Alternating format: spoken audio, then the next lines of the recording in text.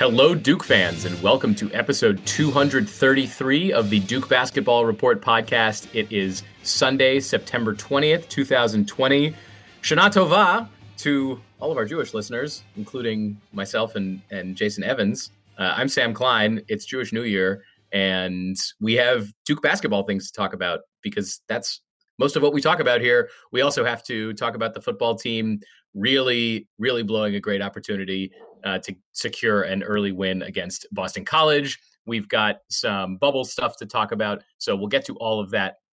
But before we get started, as I said, I am Sam Klein. I am your host for this episode. I am joined, as always, by my two partners in crime. Donald Wine is in Washington, D.C. Donald, hello. How are you? Good morning. It's a nice morning. Had a nice weekend. It was supposed to be the start of Oktoberfest, and if there was not a pandemic, I would have been doing this from Munich. But instead, I am doing this from DC. I am not disappointed. Just a little sad that I'm not. No, you can be disappointed. No, because I feel like the pandemic, there's a lot going on right now. So I probably wouldn't have made it anyway, given, what the world has given me the last, couple months. But I will say that I do miss Munich. Munich's a great time. Oktoberfest is a great time. And so I'm looking forward to going next year with all my friends. Jason Evans is also here. Jason, have you removed everything from your social calendar that was there but has been ruined by the pandemic? Or do you still have things that you are holding out hope for? Pretty much everything on my social calendar is a Zoom meeting of some kind. It's very boring. Actually, my wife and I have started getting together with friends on, we have a screened-in porch. It's not huge, but it's big enough that it's easy to be socially distant. And because it is screened in, the wind can blow through quite nicely. And so it is, we figure, safe. But yeah. Can we move on to something less depressing than the pandemic, please? I will say, besides pandemic, congratulations, everyone. We made it to hoodie season because hoodie season has now begun in most of the eastern part of the United States after the worst summer ever. So I, for one, have been excited to break out the hoodies that I've been collecting this summer to wear in said season, the greatest season of the year. Today's Sunday. Yesterday, I think I put on jeans for the first time since March.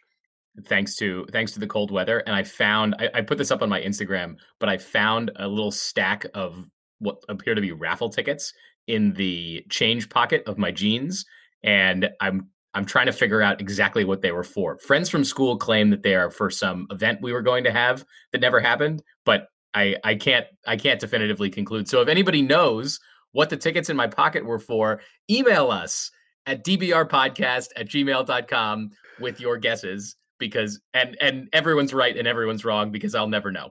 Yeah. The better guess is, what was Sam going to win from those raffle tickets? Exactly. Yeah. Right. What was I in line to win back in presumably March when I put those tickets in my pocket and then put my jeans in the drawer and didn't recover them until just this week. However, we have to talk about all kinds of stuff. So the first thing on our little agenda today is that the Battle for Atlantis, which is one of the early season tournaments that goes on every year, like the Maui Invitational, has been canceled. Duke was supposed to play in the Battle for Atlantis. There was some talk this week about them moving it to South Dakota. We've talked about all the things that these various exempt tournaments are trying to do to hold on to their TV dates. But the Battle for Atlantis is not going to happen. And according to CBS Sports, the one school that is really against having the thing go off as planned in South Dakota is Duke, because Duke is trying to hold their own kind of alternate event that is going to be in Durham and has a focus on amplifying social justice. So it's a lot of moving pieces here. There's some schedule speculation here. We love to speculate about schedule on the DBR podcast. So I want to ask this question in two parts. The first is going to be, what do you think about Duke pulling out and wanting to do a social distance or a social justice event? And then we'll come back and talk about what kind of teams do you think we want Duke to invite here. But let's start with, what do you think about Duke pulling out of the event? Donald, I'll go to you first. Give me your thoughts on the news that Duke is not wanting to participate in any alternate Battle for Atlantis this year and what that means for the event and for Duke. Well, I think when Atlantis was canceled, and that's be clear, I think when the news initially came out, it came out the way we kind of talked about it. It came out as saying, hey, they're going to move the tournament, and then Duke is no longer going to be in the tournament. But really, the tournament was canceled. Once the tournament was canceled, Duke is under no obligation to do anything associated with the teams that would have been in said tournament that was canceled. So I think when it comes to it, Duke was probably like, do we go to South Dakota, or do we use this opportunity to, further the work that they have already been doing on campus, and really drawing people to Durham, drawing people to play in Cameron, which is something that a lot of teams have wanted to do for a long time, but have never had that opportunity to do, or haven't in a long time. That's a big draw. And so I think when it comes to this, I think Duke is saying, hey, we can use our platform to create a basketball tournament that has this, angle for social justice activism, and also really the lure of drawing people to play in Cameron or play in the Triangle area is one that a lot of teams will want to take the opportunity to do. So hey, Donald, yes. Do you think that playing in Cameron is a lure if there aren't going to be fans? I feel like a lot of Cameron's mystique is based around the Cameron crazies. It's not like it's a special, unique court. It's like, look, in baseball, when Camden Yards came out, people wanted to play and see what was a very unique stadium. There are other stadiums that have a lot of characteristics to them. I feel like in basketball, it is the fans that make the experience more than the court, because basketball, it's just not that much variety to it.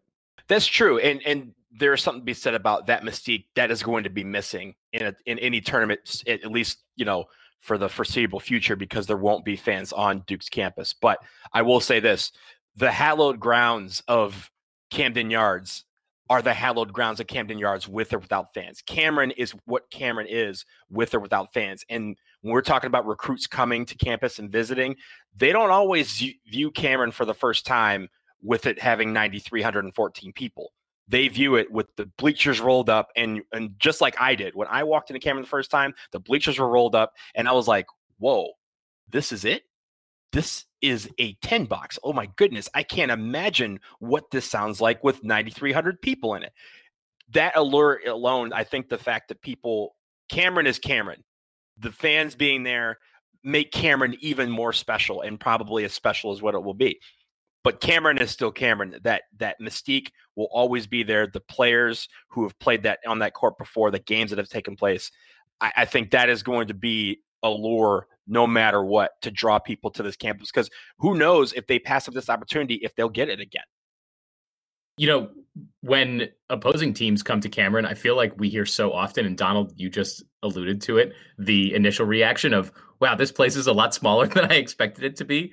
Do you think there are more of those reactions or fewer of those reactions when a team is going to come play in Cameron and there are no fans? Like, does that amplify the fact that it is so small? Because I think when it's full, it like, yes, it still feels small, but it's sort of like it's a full stadium. Like, you're coming and playing in front of a full crowd. So maybe you don't realize how small it is, as opposed to when you walk in and there's no fans in there, and you're sort of thinking about like, well, what does an arena look like? And Cameron looks nothing like any sort of NBA arena or anything like that. Jason, what do you think about Duke potentially hosting a tournament in Cameron with a bunch of new teams? So first of all, I think when you come into Cameron and there are fans in it, the fact that it's small means it feels like the fans are on top of you. The players, they just sense the energy that the fans bring from being so close to the floor. I mean, look, a lot of these players, there just aren't a lot of schools that put their fans right there on top of the players, on top of the court, the way Duke does. There are lots of colleges that maybe put them in an end zone or put them on one side. In Cameron, they're all over you. And the students, especially, right? Exactly. Yeah. And I think that's a lot of what makes it so unique. I'm excited for Duke to host this tournament. I think it's a really cool opportunity for us. You won't get the same kind of atmosphere from Cameron that you ordinarily would, but I think unquestionably teams are going to be really excited about being a part of this. Duke has been a leader on the social justice kind of front, so I'm certain that and college basketball is very much, all of basketball is embracing the importance of this moment.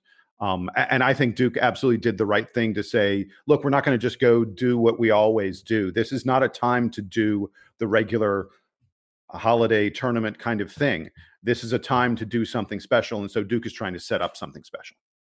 I will also say, when it comes to South Dakota, and you can take this however you want, South Dakota has had multiple events this summer that have led to become super spreader events. People go into South Dakota, they have this event, the virus spreads amongst them, and then they bring it back to their respective communities. So when you look at South Dakota's numbers, you go, oh, they're not that bad. I mean, probably 10,000. That's not too bad given the sense of other stuff. But I mean, Sturgis was a motorcycle rally that had, 250,000 cases come out of it, but 98% of the attendees were not from South Dakota. So I think Duke is looking at these numbers saying, hey, every time people go to South Dakota, there's a lot of people that are lax. A lot of the rules up there have been lax with regards to mask wearing and stuff like that. And it's probably going to be very hard to create a bubble with 7 other teams from across the country also in South Dakota, and then figuring out how to go back with quarantine rules and stuff like that. So I think Duke was like, the logistics are equally as bad as, the prospect of, instead of going to the Bahamas, going to South Dakota. And so now we have this opportunity. Let's do our own thing. All right, so I want to spend a couple minutes speculating on the teams that might be coming to Cameron Indoor for this soon-to-be named, I'm sure, event that Duke wants to put on. We also know from reports this week from Andy Katz that the Champions Classic, which pits Duke, Kansas, Kentucky, and Michigan State together every year, everyone knows about that, is getting pushed back into the beginning of December and is going to be played at the Bubble site in Orlando. So those teams Duke is already going to play one of those games. And then the ACC Big Ten Challenge is also going to happen also in Orlando, probably about a week later still in early December. So knowing that Duke has those 2 games lined up, I don't believe we have ACC Big Ten Challenge opponents picked out yet, but Duke usually gets one of the very best teams because they try to match like for like between the 2 conferences. Let's speculate a little bit, and I'll start with Jason. Which teams either do you think Duke is excited to invite? Do you think you would be excited to see? Who should we be looking forward to seeing in Cameron in the social justice forward event this fall? Look, we're just going to blindly speculate. We're just going to wildly, do whatever we want here. So what the heck? I would like to see, I think there are a lot of interesting ways you can go with this. I would like to see really good teams. I think that's the way to make it into a really, really special tournament. I mean, look, you could say, hey, let's do a Duke family thing with Arizona State, Marquette, Howard, Central Florida, Northwestern, Harvard, and Niagara. All of those schools coached by former Coach K players, which would be a ton of fun. And does the winner of the tournament then get to play the Utah Jazz? Yeah, right. That'd be an appropriate way to close things out. But I actually think that probably what makes the most sense is pick the best teams you can. That's the way to really get the attention of the basketball universe, which is why I want to see Baylor, I want to see Wisconsin, I want to see Villanova, I want to see Gonzaga. I want to see those kind of teams coming to play in this tournament. I think that Duke will. Duke is as we said, Duke is a leader in this movement, and certainly the leader in the college basketball universe because of Coach K and because of our reputation, because of Cameron and a million other things. I think we're going to get some really, really studly teams. And the one thing I do want to say is I feel like there will be some focus on HBCUs. I think you're going to see Howard invited to this thing. I know that's Donald will probably talk more about that, but Howard, coached by Kenny Blakely, friend of the podcast. He's been on the podcast before. Great guy, a former Duke player, and a really interesting school. As we discussed, they have a stud recruit, Makur Maker, coming in, who is a really big time recruit for an HBCU, and chose them because they are considered, one of the leading HBCU basketball programs. And Kenny, I think, is really building something special there. I'd love to see Howard be a part of this. Donald, what, I know you've thought a little bit more about this than I have. The other one I thought about was You could also probably invite like Oregon and Wisconsin, because the protests we've seen in Kenosha and in Portland have been a big part of this movement. And maybe you sort of highlight some of the places that are really standing out in the social justice movement in that kind of way. Jason, the last two, you kind of took out the words out of my mouth of two teams that I would have invited. So I'll go through the list of who I would invite and then kind of break down a couple of the reasons why I'd invite some of them. Obviously, Duke, Wisconsin, Kentucky, Villanova from the Big East, Memphis from the American Athletic, San Diego State, Oregon, and Howard. Now, with Howard, as you mentioned, Kenny Blakeney, friend of the podcast. And the thing about this that makes it a little interesting is that Coach K obviously does not like to play. He doesn't like playing against former players or former assistants under his coaching tree. So, but bringing him makes sense because, again, Howard's an HBCU. You're not going to talk about social justice activism without involving the HBCUs and giving them that platform as well. And I think Howard, again, with McCord Maker, I think Howard would be a great pick there. Oregon, I also picked because of the Oregon and Wisconsin. I picked because of the protests and just the social justice that has been in the streets, literally there. But also with Oregon, you have that Nike connection and you have the dollars that would come in from Phil Knight to make this tournament big as it possibly could be. Nike has done a lot with social activism just in the past, and especially over the last couple of months. It would be great to have them fully on board. I know Wisconsin is an Adidas school, but I think they still belong here. And then when it comes to teams like San Diego State and Memphis, those are teams that obviously have been very good over the last couple of years. Also, Memphis, when it comes to the civil rights movement, a big city that is involved in that. And really, when you have those two teams, you want to have it where you're not going to have teams that are just, 8 of the top 10.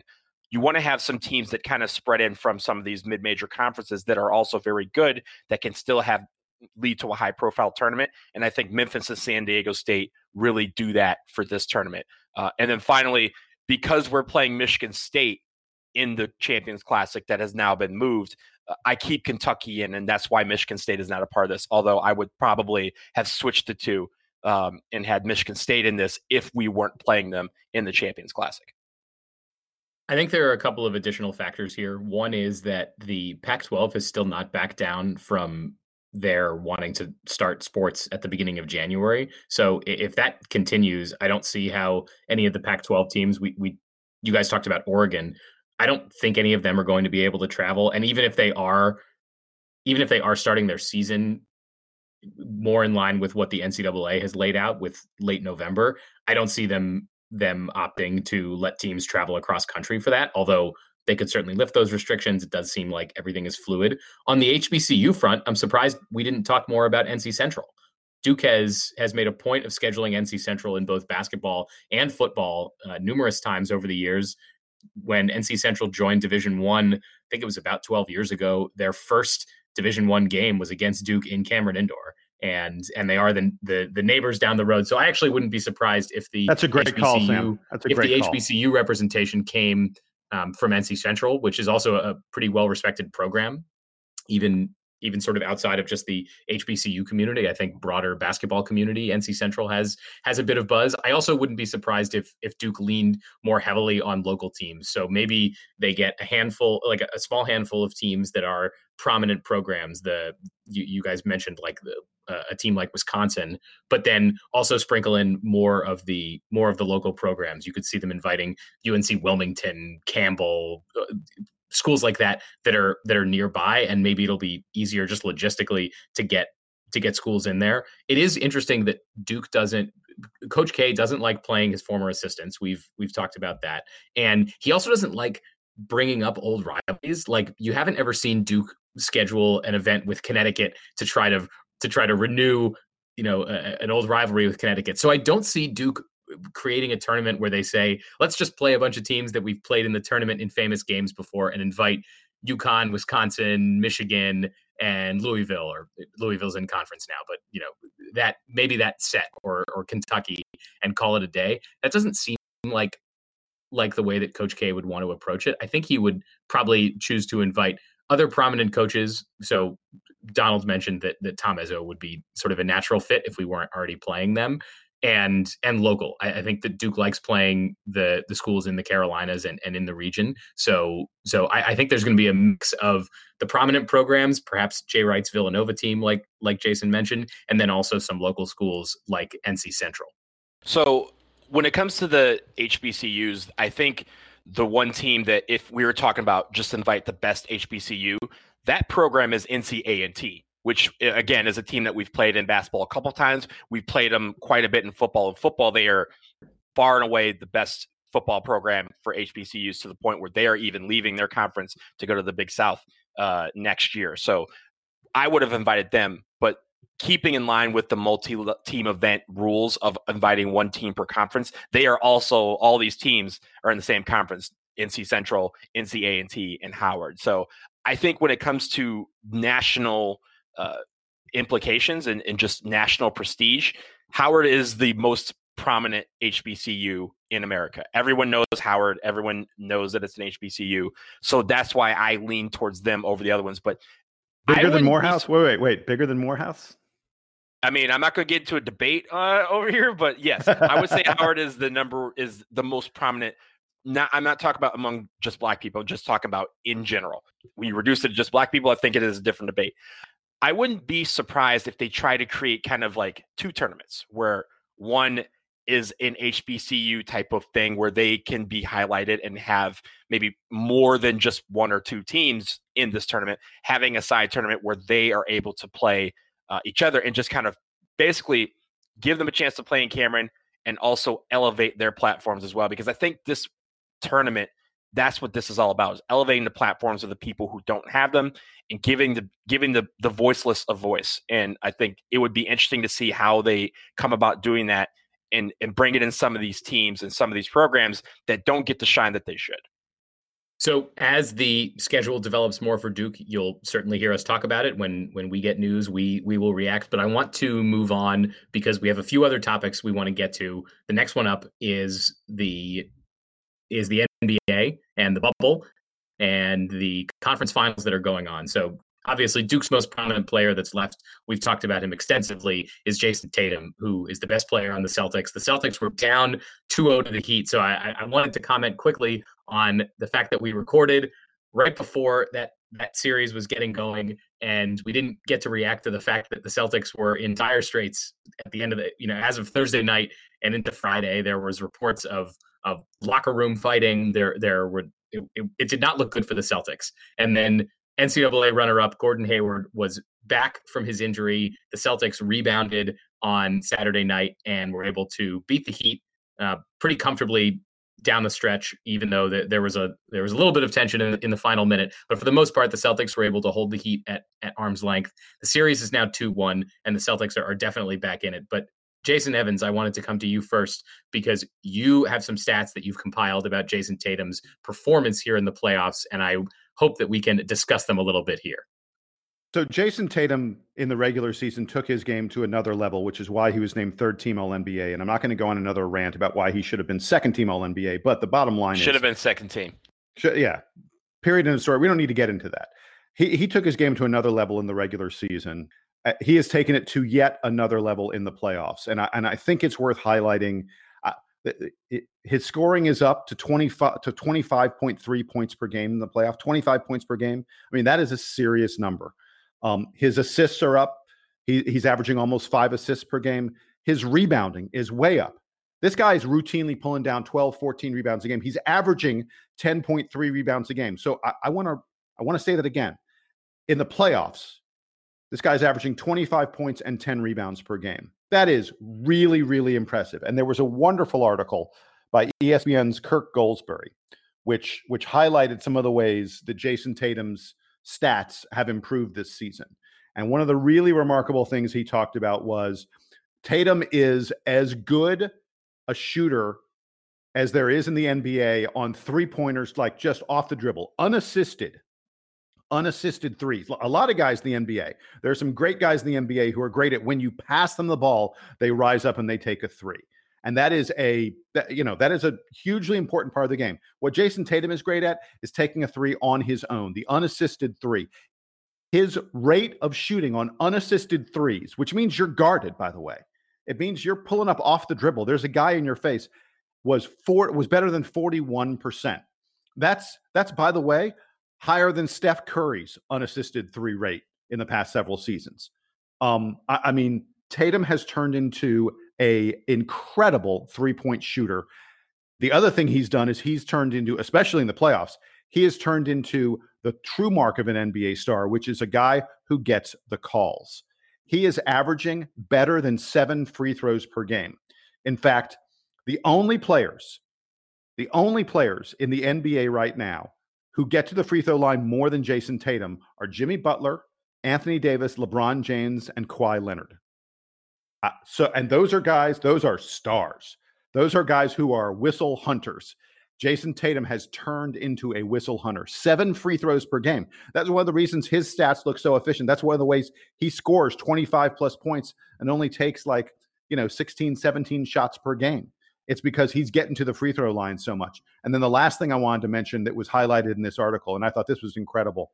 One of the things we've talked about a little bit is that Tatum has turned into one of the best defenders in the NBA, which is a really big deal. This Celtics team, the reason the Celtics are a strong contender for the NBA Finals, the reason they're having such a great season is because they are such a good defensive team. So this ESPN article pointed out that it tracked NBA players on one-on-one half-court defensive matchups. And of the 97 players that were in one-on-one matchups 250 times. It's crazy. It's a stat that involves only guys who have a high volume of one-on-one matchups. Jason Tatum was number one, first, best player in the league at effective field goal percentage defense. That when you play him one-on-one in the half court, your chance of scoring is lower than any other player in the NBA. Think about that for a moment. It is a truly impressive thing that Jason Tatum has improved his defense to the point where he is arguably the best one-on-one defender in the entire league. And combine that with the improved three-point shooting, you have a formula for Jason Tatum to be one of the best players in the league at this point and leading his team hopefully to the finals. I think the Celtics are going to come back and go to the finals. Donald, am I right about this? Yeah, I mean, with regards to the stats, you were absolutely right. And really just to see how he's progressed so fast, it's been a marvel to see. And we talked about the All-NBA teams and stuff. Keep in mind, everyone, that those teams, those votes did not include any games in the restart in the bubble, the seeding games or the playoffs. It just included everything pre-shutdown for the pandemic, which I think really robbed them of that second team, because if they had taken those seeding games into account, for example, he was the best player, one of the best players in the bubble at that time. So he would have definitely made at least second. Not the best. Dame was the best. Dame Lillard was the best, and you could also argue Devin Booker. He was probably third. But he's still one of the top players in that bubble and would have probably secured a second team at that point. But when it comes to, I do want to shift slightly. We mentioned briefly the block that Bam Adebayo had on him in game 1. I'm going to give my man some credit. He is not part of the best block in playoff history. That belongs to Tayshaun Prince. I said that last episode. I will say that this episode. And if you ask me next time, I will say the same thing. Tayshaun Prince on Reggie Miller is the best block in playoff history. The most important block. Now, you can switch to, okay, is it the most important block? I still say no, because that was obviously LeBron James on Andre Iguodala in Game 7 in 2016 Finals. So keep in mind, Jason, everyone gets stuff. And honestly, it may not have been the best block in the playoffs. The block where Kawhi Leonard blocked Jamal Murray with his middle finger to secure the game in that series, I think that might have been a better block than Bam Adebayo. But make no mistake, both teams are playing really well. I'm glad, I hate saying I'm glad that the Celtics won last night, but I'm glad that they made this a series, because I think the series has a chance to be really great. And if they had lost that game to go down 3-0, it wouldn't have been as good. It just would have been, a matter of time, because no team has ever come back from a 3-0 deficit to win a series. But I think Boston, they've settled down a little bit, and I think Jason Tatum is, played great last night, and I think we can expect that to continue over the rest of the playoffs. But I think having this game be a series is something that I think is going to be something that we can all watch and marvel at, because I think you're seeing two great teams play, and I'm kind of glad that Jason Tatum is the guy, one of those guys that's kind of leading one of the best teams in the NBA, and he's going to be that guy for the next decade. And then over on the other side, because I think you guys have covered Tatum and the Celtics plenty, over on the other side, the Lakers and Nuggets series tipped off. So technically it is a series between two Duke players, because you have Quinn Cook on one side and Mason Plumlee on the other side, not logging a ton of minutes for those teams, but you can see them. Mason Plumlee does get a few minutes. That series tipped off and was a fun first game. I think Nuggets center Nikola Jokic was a little bit frustrated by the number of big men that the Lakers could throw at him, but we have seen the Nuggets come down from multiple 3-1 deficits in this playoffs, so do not count them out yet. We will keep following all of that NBA action as it progresses. We are going to take a quick break, but when we get back, we are going to talk a little bit about Duke football's very unfortunate loss to Boston College, as well as some further ACC basketball schedule speculation around Greensboro Coliseum. We'll be back right after this.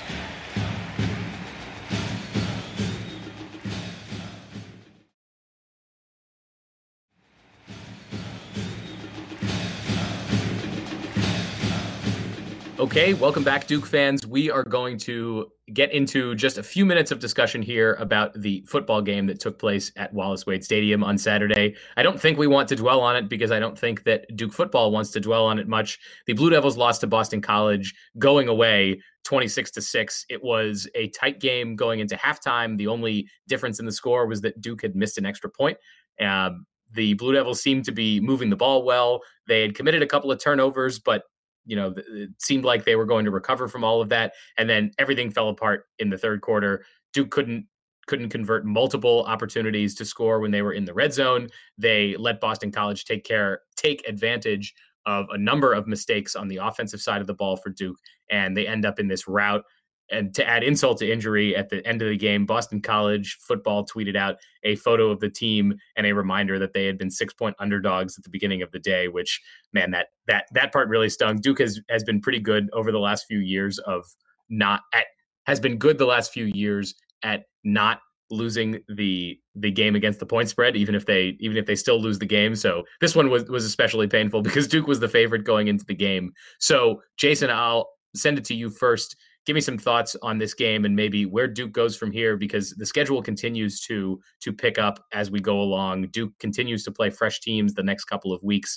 So how do you see the Blue Devils recovering from all of this, and what did you see on Saturday?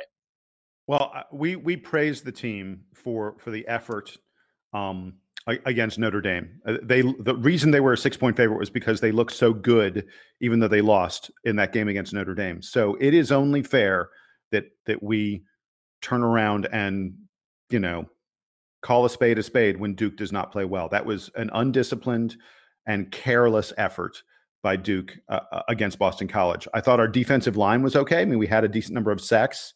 Dimukeji had 3.5 sacks, but the rest of the team was not good. Actually, we did a decent job running the ball. Our offensive line did a good job opening holes. The Boston College defensive line is pretty good. So for us to rush for 134 yards was good, but the turnovers, and it's just obvious. You can't turn the ball over 5 times and win the game.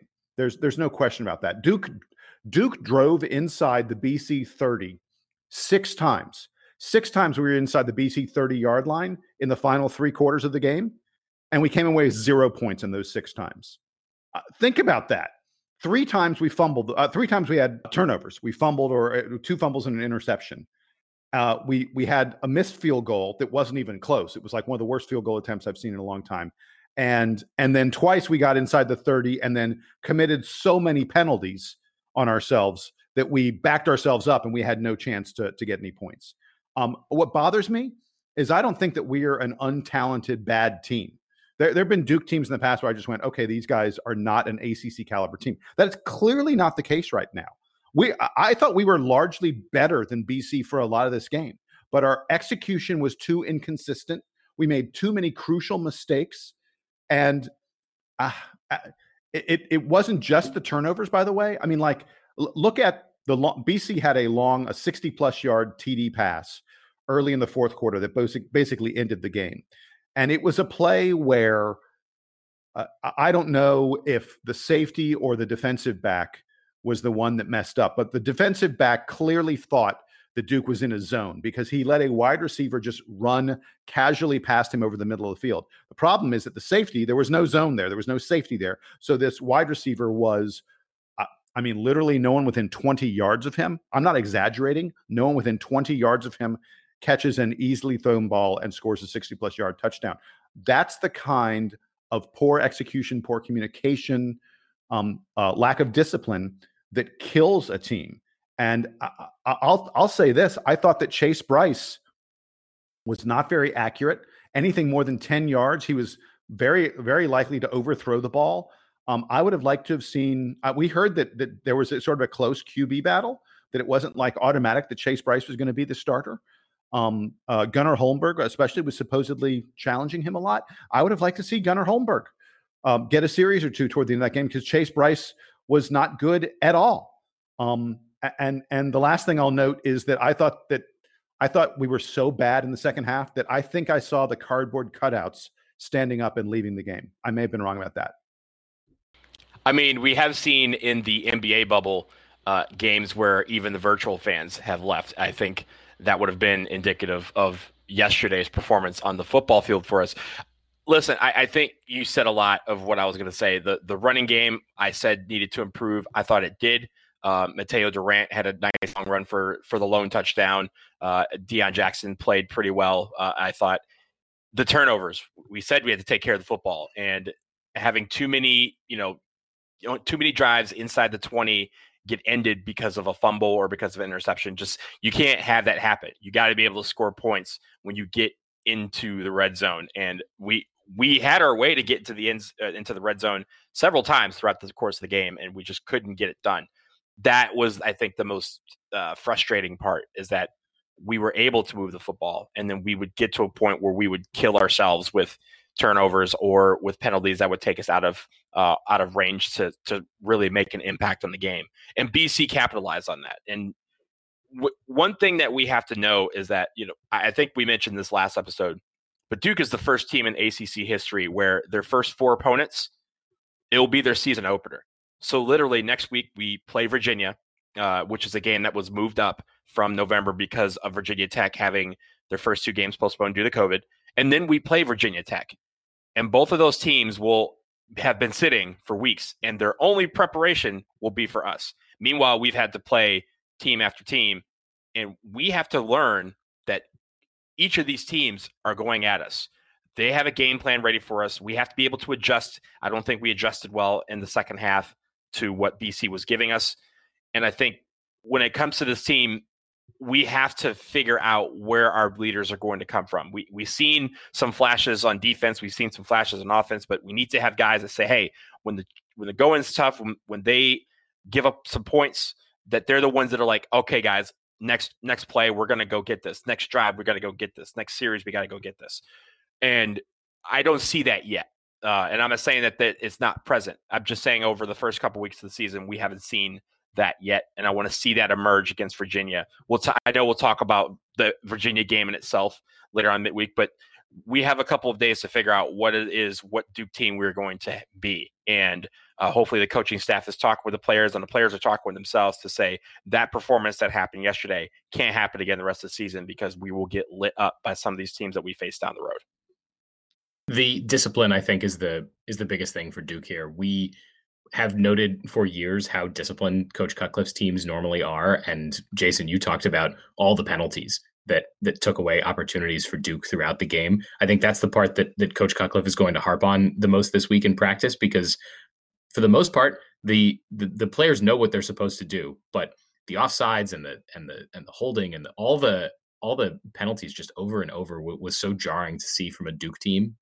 This might be one of those places we've tried to speculate on how the pandemic is sort of affecting the players day to day, this might be one of those places where Duke just hasn't had, maybe they didn't get enough practice, maybe, trying to install a new offense with Chase Bryce, they just haven't had enough practice with each other to know how to get the snaps right, how to, how to run the plays correctly. Maybe that is bleeding over into the fact that the team looks so undisciplined now. But we'll look ahead towards next week, and hopefully Duke can pick up their first victory of the season. I do want to move on a little bit from football. Perhaps we'll get back together this week and talk more about the team. But I do want to move on from football because we are running short on time and need to get to a few closing thoughts. The first thing that I wanted Donald to comment on is this idea that came out this week from the Greensboro Coliseum, that they are open to hosting the ACC for a little mini bubble regular season, basically, where they would have 6 weeks at the Greensboro Coliseum. All the ACC teams would show up and they would get to play each other in a little round robin format. So Donald, I said I'd start with you. What do you think about this idea? And do you think that it's feasible? Do you think it's going to happen? What are your thoughts? I think it could be useful. I just don't think it'll be useful for the ACC regular season. The reason why I say that is because the timing that they gave the ACC just doesn't fit in line with what the regular season for the ACC would be. They offered November 23rd through January 10th. And it's a 48-day window, and they said that they could host up to 5 games per day, and they would have the field house, the special event center, and I think even a couple of arenas or practice facilities at UNC Greensboro for teams to be able to use for practice. So I don't think the timing lines up completely for the ACC season, but there's a couple things that I think that the ACC could do with this. One, maybe you do half of the ACC Big Ten Challenge here, and you have half of the teams come up with the Big Ten, and the Big Ten proposes a bubble somewhere in Big Ten country for the other half of the Big Ten Challenge. And that way both conferences can have, sort of home games or home bubbles, at least, where teams can come in and play. So there's that you could probably use for it. And then the other one is probably between Christmas and January 10th, the end of this window that they gave, where the ACC uses that to kick off the season and has some teams where they can play several games to get some of them out of the way before students return to campus for the spring semester. So I don't think you can get a full ACC season in with this bubble, but I do think it's something that the ACC should consider to be useful, even if it's for non-conference games. You could, as we talked about in the first segment, maybe inviting some of these local teams like Elon, Charlotte, Eastern Carolina, NC Central, NC A&T, maybe inviting some of those into this bubble and saying, okay, this can be a point where some of these ACC teams can play some non-conference games in a closed environment. I just don't know how the timing is going to work for the ACC to use this specifically and solely for the regular season. I think that will require a complete overhaul of the schedule. And really, as we've seen with some of these tournaments that we're proposing, the Champions Classic, we won't be able to participate in a full bubble for 6 weeks at the Greensboro Coliseum with the commitments and obligations that we already have.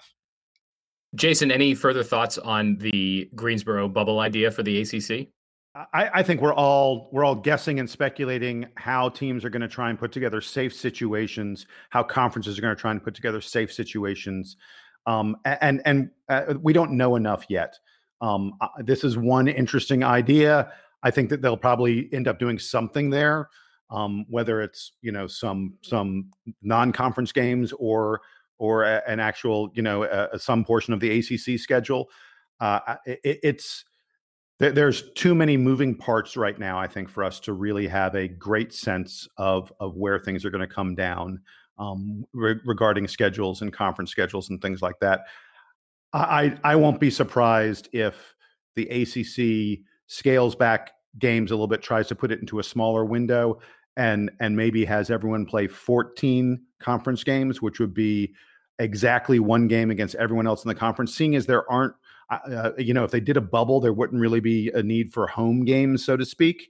And you could feel like you develop something kind of fair by having everyone play everybody else once on a neutral floor and then staging a tournament and sort of calling that your ACC season. and I won't be surprised if Greensboro is in some way a part of that. I just don't know about the timing, and there may be other locations as well. Among all of the other factors here, the one reason that I'm rooting for something like this to work is that I want quotes from Jim Boeheim praising the ACC and praising Greensboro for making the basketball season happen, because nothing gets Jim Boeheim's goat more than having to say nice things about Greensboro. We'll move on from there. I wanted to wrap up with a couple of positive notes for some Dukies who we love. The first being Nolan Smith, director of basketball operations for the men's basketball team, was named this week as a Points of Light honoree. The Points of Light is a foundation named for George H.W. Bush, the original George Bush. It's an independent, according to them, an independent, nonpartisan, nonprofit organization to encourage and empower the spirit of service. President Bush's vision says that what government alone can do is limited, but the potential of the American people knows no limits. So Nolan Smith was honored as a George H.W. Bush Points of Light Inspiration honoree, and will be participating in a ceremony to receive that award this week, which at a ceremony that includes all of the living former presidents. And so it's a big honor for Nolan Smith. Duke put out a press release about it with some nice quotes from Coach K, Mike Krzyzewski, about Nolan Smith and all the work that he's been doing this summer around social justice. I also wanted to quickly give a shout out to Justin Robinson, former Blue Devil, who recently graduated, for signing his first professional basketball contract. He is headed over to the Adriatic First League, going to be playing overseas this year, and hopefully, when we wish him all the best. Donald, anything further about Nolan Smith or Justin Robinson? Well, first of all, it clearly goes to show that if you are a friend of the podcast, good things can happen to you. Both J-Rob and Nolan doing great things. First of all, for Nolan, it's a tremendous honor. It shows the work that he's put in, and really, the people's champ, living up to that name, being the man of the people and bringing people together in ways that we haven't seen a lot of people do in this country. And I'm glad that he's getting the recognition for that. So congratulations to him. And for Justin Robinson to play in Europe to start his career, I think is a great fit for him. I know with the pandemic, he probably would have had a chance to, maybe try out for a G League team or even for an NBA team should the pandemic have not transpired. But I think this is a good first step for him. He's going to get some quality minutes, and I think he can do well in Europe. And really, Europe, he's going to make quite a bit of good money playing over there. So I really wish him the best.